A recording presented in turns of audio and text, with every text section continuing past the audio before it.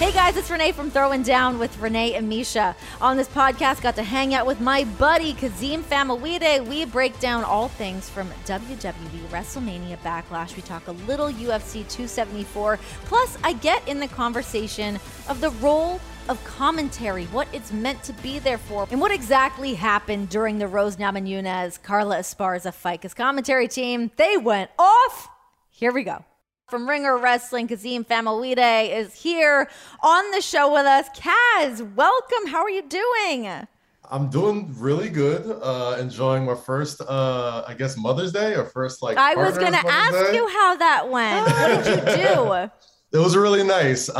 We just went to a nice dinner with the entire family, the grandmas, and all the parents of the world, and had to blow the bank at Tiffany's real quick because it was the first Mother's Day, and got a yes.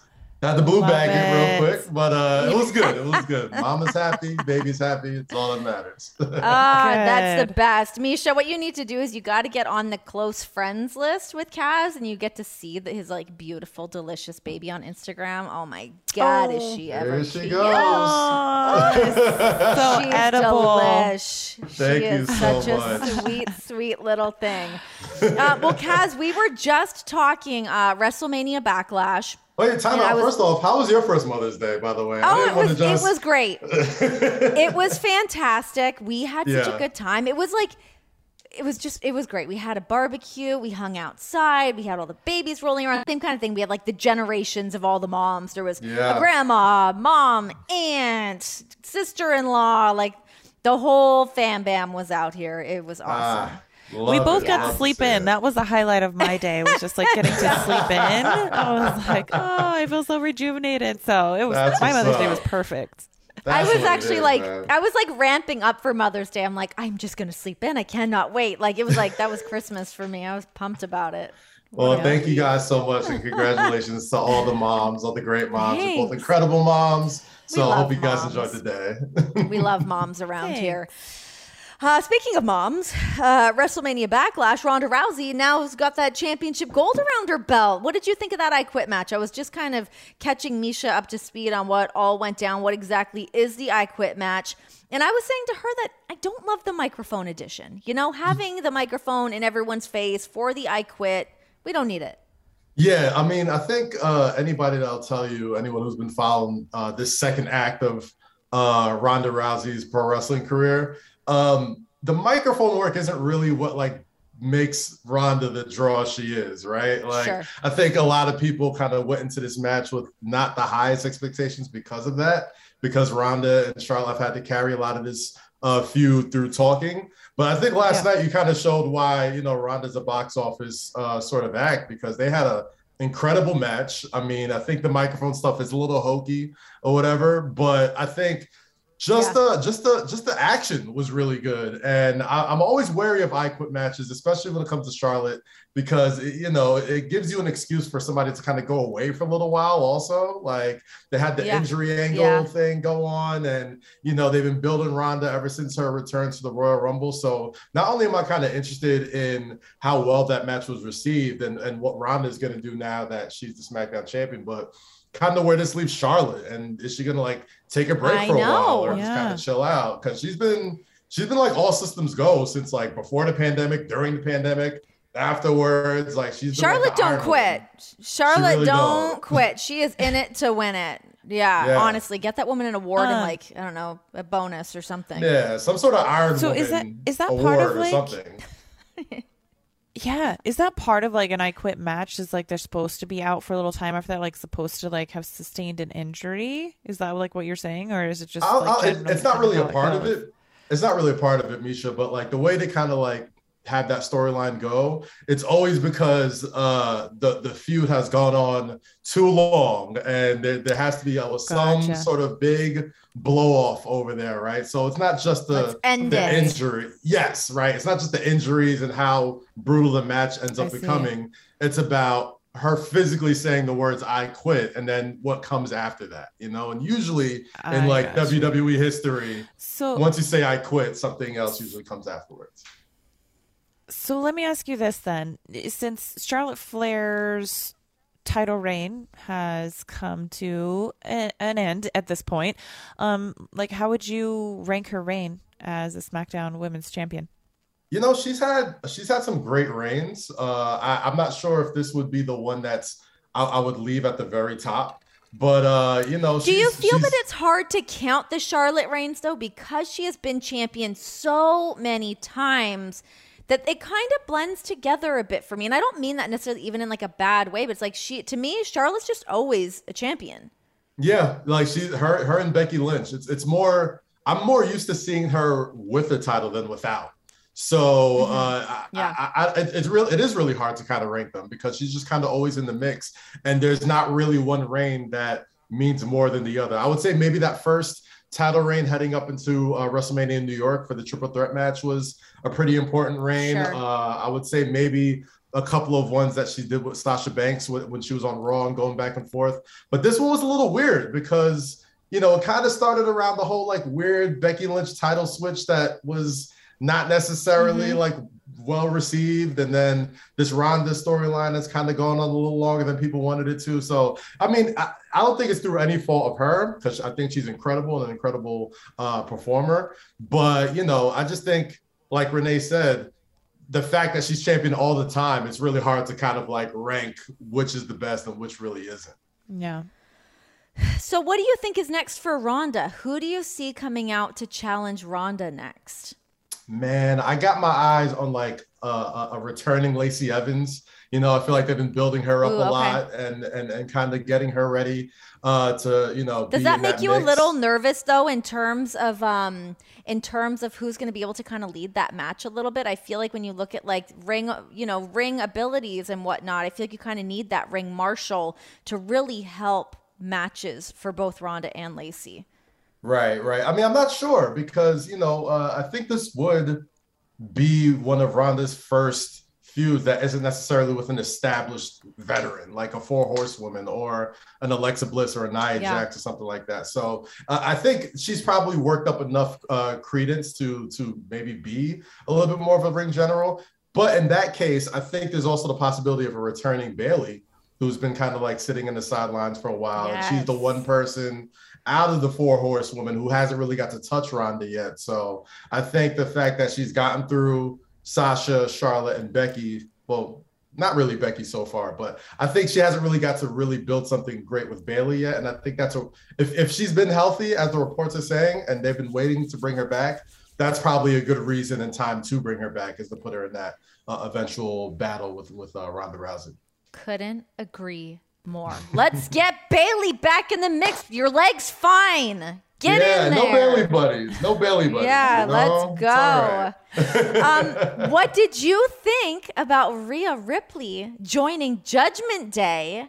This was a huge moment. I mean, we all kind of knew that it was eventually going to come, but now that it's finally here, Edge is continuing to build this awesome stable. What do you think about Rhea joining the fray? I think what Edge is doing right now is what you kind of hope every OG that comes back does, which is kind of use their star power to build other people. He's doing that with Damian Priest. He's going to do that with Rhea Ripley now. And I think it's such a perfect fit, right? Like, I feel like once we kind of saw where Edge was going and saw like the promos that he's cut about like people trying to follow his sort of way of thinking, I think all of us kind of fantasy booked like one of two people. I think Rhea Ripley and Finn Balor were the two people who were like, you know. Wait, I did not hear Finn Balor in the mix for that. I don't hate that. Oh, you didn't hear this? Am I just not in enough on wrestling Twitter? Did that one go over my head? I don't know, Renee. I think you're not in the streets like I am, like I used to be. But once you start seeing, I feel like there's been a lack of theater and goth in WWE recently, right? There's no Bray. Undertaker's retired. Like, there's not a lot of spooky stuff happening, right? And we like spooky. We love it. Fun. We love me some good spooks. So, I think Rhea Ripley's a great addition. I love when a woman is down with a male stable, and she can kind of like hold her own, and she's not just kind of like fighting the other women. She's getting her hands dirty with the men too. I really like that, and I think Rhea Ripley plays that role like perfectly because she's a specimen. So I love that she got physical with AJ. I feel like ever since Rhea showed up on the scene, people are like, oh my God, this girl is a star. Give her all the money, give her all the contracts, all of the things. And then there was a little bit of like, sort of awkward booking. What's going on here? Does this feel like finally the train is back on tracks and this is going to be the thing to really cement Rhea where she should be? Yeah, I think so. I think it takes me back to the Royal Rumble a few years ago when Bianca and Rhea were just coming up from NXT, and they were like the last two women, and everybody was like, okay, these are the two women that are going to carry this company for the next 10 years. And you're right, Bianca kind of took off like a rocket ship and hasn't really looked back, and Rhea hasn't had the same smooth sort of journey. So I think this combination with Edge and doubling down on the nightmare sort of persona that she has, I think she's back on track. I'm extremely interested, and I just love I love a good slow turn like the swirl. Remember that swirl back in the day that went super viral? I think it was a gopher, but yes. A gopher, you know what I mean. One of those woodland creatures. A rodent, some kind of rodent. Yeah.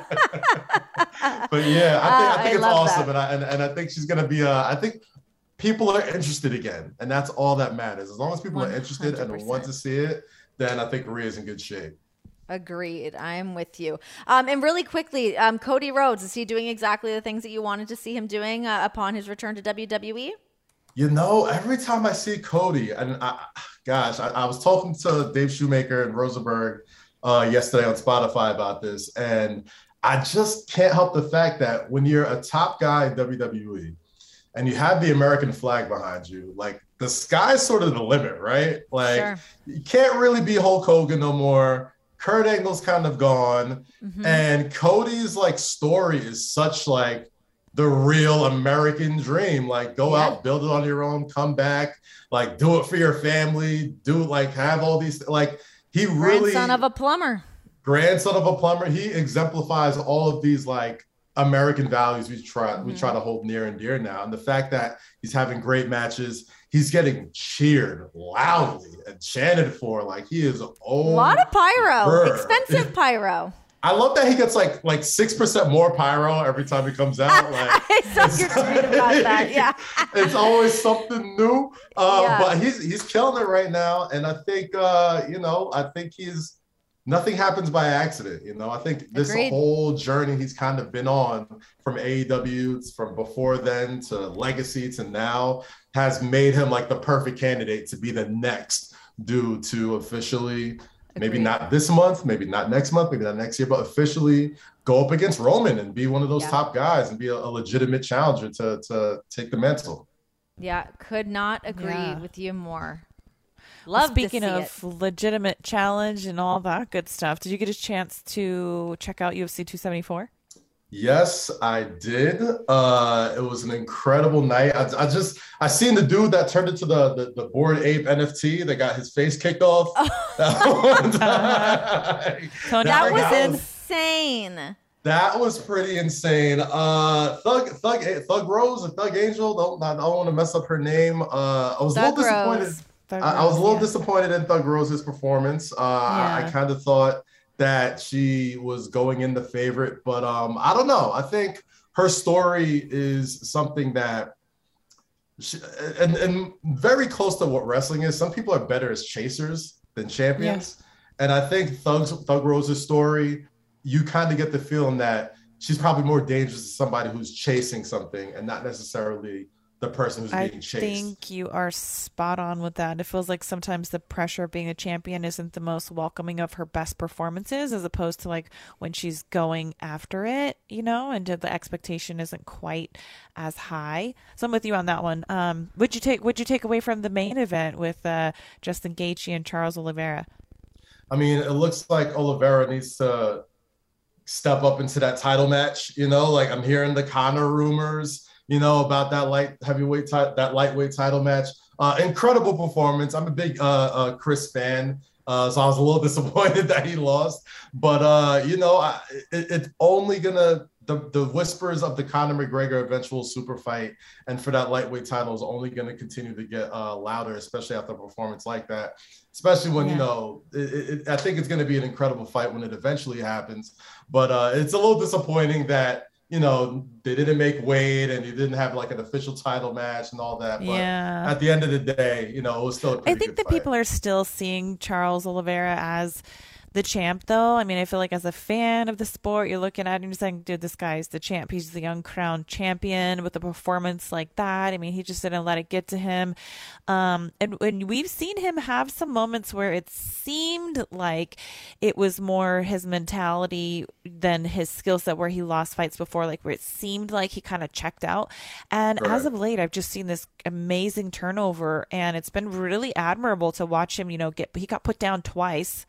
In this fight against Justin Gaethje, and then Charles Oliveira to come back from that and then to finish Justin. I mean, it's just a testament to how much this guy's continuing to improve in every single area. So I think it'll be interesting to see what is next for him, whether that be Conor or whatever. I don't think Conor deserves a title fight personally at this point. However, he's such a big star that it's not out of the realm of ordinary possibilities. Interestingly enough, these guys lost his last fights. Like what he does no business being in a title conversation, but it's Conor McGregor. So I guess everybody wants to see what, they can make. I personally think that Conor McGregor should fight Michael Chandler. I mean, Michael Chandler cut a nasty promo. He's the one that kicked Tony in the face. Did you talk about that meme? I mean, he cut a sick promo after that, calling him out, saying, I'll go up to 170. I mean, that's a very competitive fight because you have a smaller guy kind of coming up and it's very marketable.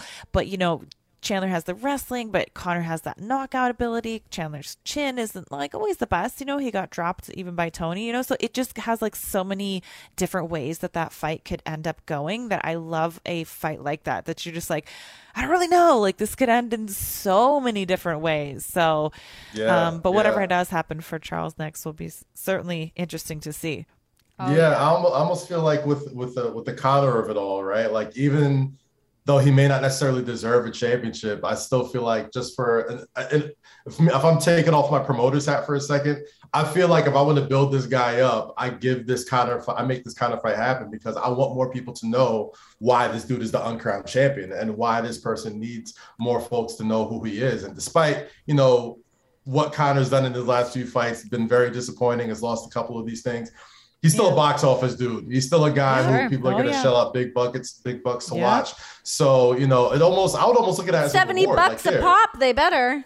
There you go. Right. Like I almost look at it as a reward. The cards and the asses and the seats. Right. So speaking of which, let me ask you this then, Kazim, if you follow the UFC at all, like, are there any fighters that kind of stand out to you, be like, that would be a great cross. I mean, I guess it doesn't even have to be the UFC. I mean, it could really be just MMA in general. But are there any fighters that you just like, that person would be good coming over into pro wrestling? Oh my gosh. Yeah, there's a couple. I'm a big fan and a good friend with Israel Adesanya, the last stylebender.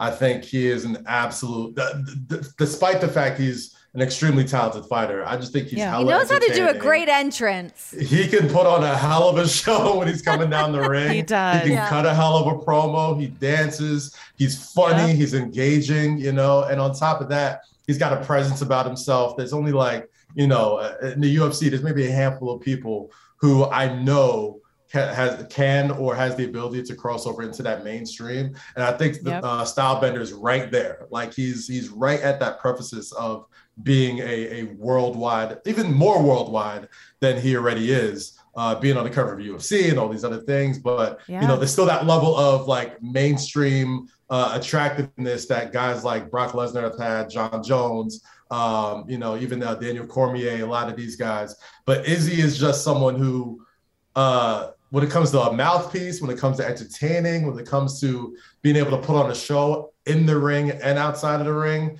he'd be a lock for a WWE star if he ever wanted to do it.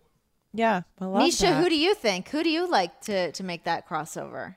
Gosh, I actually like Daniel Cormier too. I think Daniel Cormier could be amazing. I know he's not like an active fighter now, but that's even why it might make more sense. And he just got inducted there were to the so Hall many of Fame, talks by the of way. Yeah. There were big time so talks of him joining the commentary team at one point. I think know he that, would like, be that was definitely so a thing. good on the mic. I just think because he's very quick witted, he's really intelligent, and then he can throw people around like nobody's business. I mean, he's always been a smaller heavyweight, and just to see like what he did with Josh Barnett, I mean, you name it, the guy, he could just throw bodies around. So I'm sure he'd be highly entertaining as far as the athletics part of it goes. But I think he'd be great on the mic too. Yeah, no doubt. Could not agree more. Well, Kaz, thanks so much for jumping on here and joining us and dropping a little knowledge for us. Go smooch that baby, and we'll talk to you soon. Will do. Misha, Renee, thank you guys so much. I'll catch you guys later. Enjoy the rest of your day. Hey everybody, this is Lindsay Rhodes, and with the NFL playoffs underway, what better time than now to check out my podcast, The NFL Road Show. We're going to break down the biggest games, key players, every angle in between, with guests that go past the low-hanging fruit and get to what you really need to know. We'll have new episodes every Monday and Thursday all the way through Super Bowl 56 in my hometown of Los Angeles. So please subscribe today wherever you stream your podcasts or listen on the SXM app, included with most subscriptions. The match between Carla Esparza becoming the new strawweight champion against Rose Namajunas. Now, this was a very lackluster fight. There is not really any debate about that at all. But an interesting point about this, I find, is the commentary during this fight. We've got some of the audio for it. So why don't we just get in some of the audio and we can have a little conversation afterwards. If this fight goes the next 3 minutes, and I think they have to fight again in the trilogy to like figure out who is the better fighter. You want to see this again? You can tell Dana that, okay? Go tell Dana you want to see a third meeting. Somebody in the truck goes, he's trolling you guys. Oh my gosh. And we've also got another one here from DC and Rogan. I think the world of Rose Namajunas. I think she's a tremendous fighter. I think she's an absolute star. But no one is above criticism. And her and Carla Esparza have truly put on a dud today. In a big spot right now. This is the dud of duds. I mean, it really is. And it really is playing a game of chance. Because when you fight like this and your belt is on the line, I don't quite understand it. The dud of duds. Oh my gosh. While we're just let's just hammer the point home here. Let's play this last clip from DC. This is the stinker of all stinkers. This is the most weird, and I'm so uncomfortable because I don't know who won the fight. No idea. My heart's beating fast because somebody's going to be upset. And I don't understand how anyone could have the right to be upset. Well, do you know what kind of booze we're going to experience when the decision is raised? I'm just glad that you got to go in there. Oh my gosh. So to follow all this up, Daniel Cormier after the fight said Rose and Carla are going to be pissed off at us because we had to kind of call it like it is. No one is above criticism, and that fight was to be criticized. No doubt. There's no question about that. You almost feel for the commentators in a point like that. And of course I will. I've sat in that commentary booth. It's different in professional wrestling, of course, but that doesn't mean that there aren't stinker wrestling matches or matches that you've called 100 times, or a program that has gone on too long, that you've told the same story over and over and over, that, there would be times like me, Michael Cole, and Corey Graves, we'd all just be kind of looking at each other with our hands up in the air being like, there's no way for us to save this sometimes. Like, that to us is like when you have to get into show mode. You're like, well, guys, coming up tonight in the main event, we're going to have this, and this. Like, you have to almost like completely distract from what's happening in the ring. I mean, if there's an incident where something bad is happening in terms of somebody missing a spot or somebody didn't quite land the move that they were trying to land, you do your best to cover up for that because you were working together as a unit. But that's professional wrestling. It's obviously going to be a little bit different than calling a match like this because, yes, you want to protect your fighters. You want everyone to come out looking great. That is the job of the commentary team, is to have facts, to have stories, to just add that razzle-dazzle to the fight. You also have to keep your own integrity in line. And if you are going to go out there and still talk about something as if it's great and, you know, trying to talk something up when clearly it's not, that's when you start to hurt your own credibility as a commentator and as a voice in the sport. So you've got to be really, really careful of how you're going to do that. Do I think these guys maybe went a little bit too far? Yeah, but this was 5 rounds. It was really, really long, and there was zero action to call. They were going off talking about fights from 2011 or something. Like they were talking about completely different fights, talking about what was in front of them, that it was just a bad situation. And yeah, as much as, you know, I think everybody can agree, we are all Rose Namajunas fans. Watching what Carla was able to do to go out there, like, yeah, I mean, you respect these fighters, but when nothing happens, it just puts commentary in a really bad spot. And it's got to be rough for commentary too. I mean, these guys, they have such amazing chemistry together as well, that they're like buddies hanging out. It's hard to not be like, what the fuck are we watching right now? Like, you fall into as if you're like, you know, you're backstage in the locker room, maybe talking a little trash, not on the air. So Kelly Russo, what do you guys think from like the fan perspective? Kelly, I know that you were actually there, so I don't know how much of the commentary you really got to hear. But in terms of like commentators jumping in there, calling things as they see it. I mean, like we mentioned earlier, literally the wave was going around and it went around 5 times. Like, that's how bad it was. The wave doesn't last that long ever, especially at a UFC fight. Of course. It was just crazy because typically, you know, in a 5-round fight, that first round, more often than not, is a feel-out round, especially when you have 2 people that have fought each other before. You're kind of trying to see how they're going to play things, what their footwork looks like, what their head movement looks like. You give them the benefit of the doubt. But then, even myself, the middle of round 2, I was like, okay, like, what? You kind of see how each other is moving. Like, what are we doing here? And as a fan, I went back and I listened to the commentary because I saw it was a big point of discussion. But as a fan, you don't want to be BS'd by the commentators. Like, if you're watching that, you can see what's going on. There's no offense. It's not exciting. And I know the commentator's job is... in part of their job is to definitely make the viewers really interested in what they're seeing and play it up and make it out to be, you know, like, we're watching a strawweight title fight. It's a rematch. Like, Rose Namajunas is one of the most exciting fighters of all time. I understand that there's all of those layers, but everyone's watching the same thing. Like, if the commentators were out there saying that this was exciting, this was a great fight, would we all not be rolling our eyes? Exactly. 100%. They would have been shit on that entire time if they did that. And that's when your credibility comes into question if you're going to go that route instead of just calling it like you see it.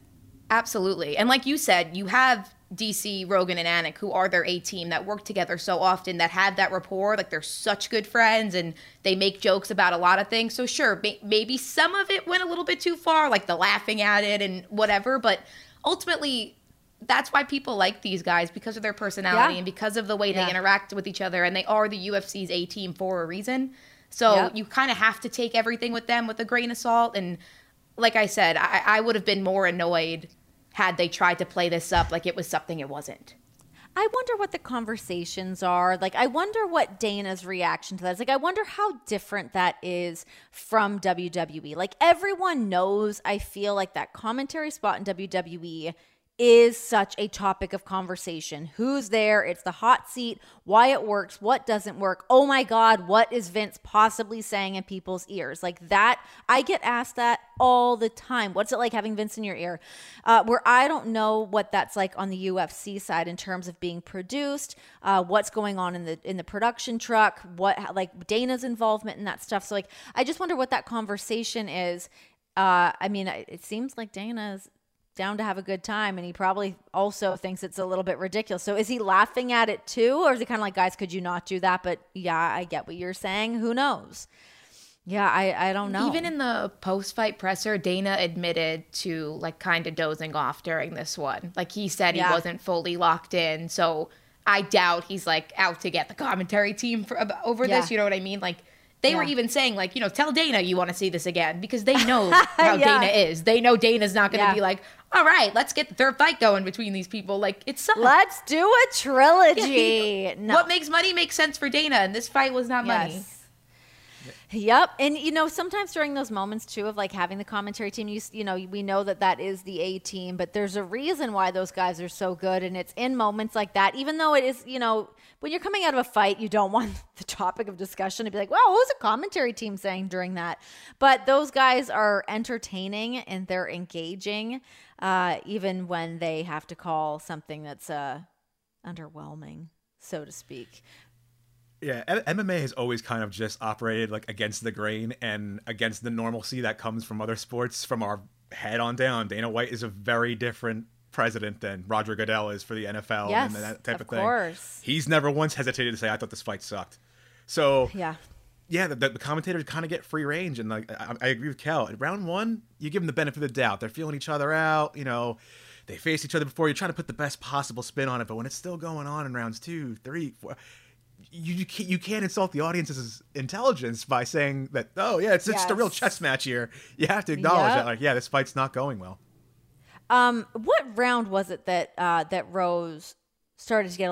It wasn't the 5th round, was it? Was it a little before that when she finally went for like a takedown? There was like a little more action that finally jumped up a little bit. The most memorable takedown from Rose, I don't even know if it was the only one, was like 10 seconds to the end of the fight. Yeah. The very tail end.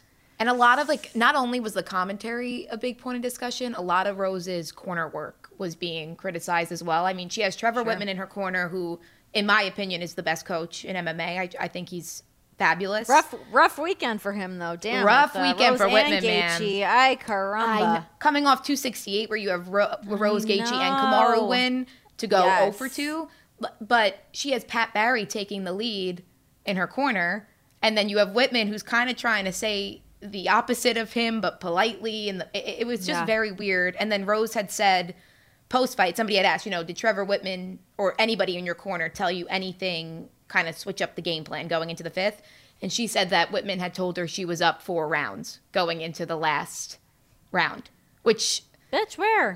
Which was crazy to me. Because even if you think that, the rounds were so close. It just didn't seem like a smart thing to say.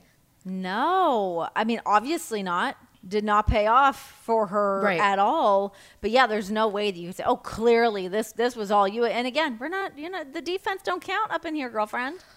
But I will ask you, Renee, I mean, because I know WWE and just pro wrestling commentary is a little bit different, but on your podcast and just on the radio shows you do, how hard is it to walk that line of giving, reasonable criticism of people that you're not only colleagues with, but some people that you're, developed really good, personal relationships with? That must be difficult, I imagine. It can be really rough, especially when something is said and taken out of context and all of a sudden it's on like a dirt sheet somewhere, it's online, and that person that I might have been talking about is reading this headline that is taken out of context in terms of what the actual conversation was or what my actual point was trying to be. It can be really rough. I hate that. And that's a thing that I'm constantly trying to get better at and separate myself from things like that. But at the same time, I think, again, wrestling's a little bit different in terms of that because a lot of the onus generally will fall on what the creative is, what the writers are putting together, what Vince's edict is going to be on things. So it's a lot easier to kind of put the blame on those other situations. And I also get it. I know what it's like being in that belly of the beast of WWE. And sometimes the odds are really stacked up against you. And not everybody can see that from the outside that's just watching you come down the ramp and have this match or what the booking is. So I tend to try not to be too overly critical of things in wrestling. There's enough people out here that are doing that I don't need to add my name into that. And I think the fact that I have been there and worked there as long as I did means I really don't like being a part of those conversations. And I think it's better for the people that haven't worked for the company, that just want to be the spectators of the sport. I'll let them speculate on some of that stuff more than I'm usually willing to. But yeah, it can be tough. It can be really rough. I mean, I know that there's been situations on commentary remember when Corey Graves said something about Dana Brooke, and that like caught a little bit of heat where he was saying something, you know, why she's still here or something like that. I can't remember exactly what the phrasing was, but I remember him kind of coming to his own defense on why he said that and what his relationship is like with Dana Brooke and all that stuff. So yeah, it can be a real sticky situation. I mean, even when I was doing commentary and John was wrestling with WWE and I had to call his matches, like that was always such a weird spot where I'm like, am I his wife during this or am I just Renee Young while I'm calling this? It was really, really, really muddy. So that was always a little so scary. Crazy to me. Like whenever I watch WWE, because I know to an extent the commentators are part of the storylines and things like that. Yeah. So even when I watch Corey and Carmella now, I'm like, I know like obviously they're very like outward with their relationship and stuff, but I always wonder, I'm like, wow, you know, like there's like Seth and Becky who they're never really on screen together, especially like nowadays. No. And I'm just like, I never know what that line is in WWE, and I guess it's all determined in the back, right? And it like for John and I, it was changing all the time as well too, because the night that I debuted on commentary was the night that he returned as a heel. So I really, like, me out there like squeaky clean baby face could not be like, my dastardly husband, what is he doing? Like, it just clashed and it didn't really work.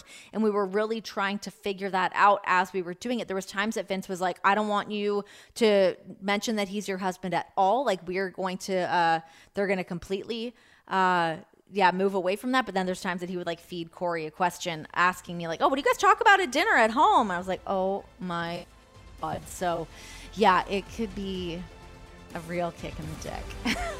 We never knew what we were doing. Throwing Down with Renee and Misha is part of the SiriusXM Podcast Network. The show is produced by Michael Russo and Kelly Murphy. Sound design by Nari Balin. Special thanks to SiriusXM Senior Vice President of Sports Programming and Podcasting, Steve Cohen, and SiriusXM Fight Nation Program Director, Marissa Rivas.